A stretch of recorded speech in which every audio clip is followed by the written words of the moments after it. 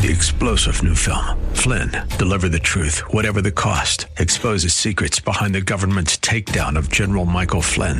Flynn knew what the intel world had been up to. He ordered the first audit of the use of contractors. This set off alarm bells. He told the truth. He was the most dangerous person for Donald Trump to hire. They had to get rid of Flynn.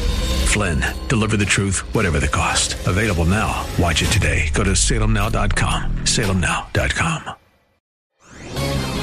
This is Michael Medved at michaelmedved.com for Town Hall. The New York Times seizes every opportunity to impute racist motives to Donald Trump, even when reacting to positive announcements that shouldn't be controversial.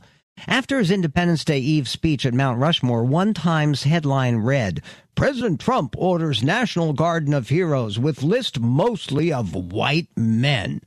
Actually, Trump went out of his way to feature females and people of color who comprised 12 names on his 30-person list. That's 40% from colonial flag maker Betsy Ross to Dr. King to the ill-fated teacher astronaut Krista McAuliffe.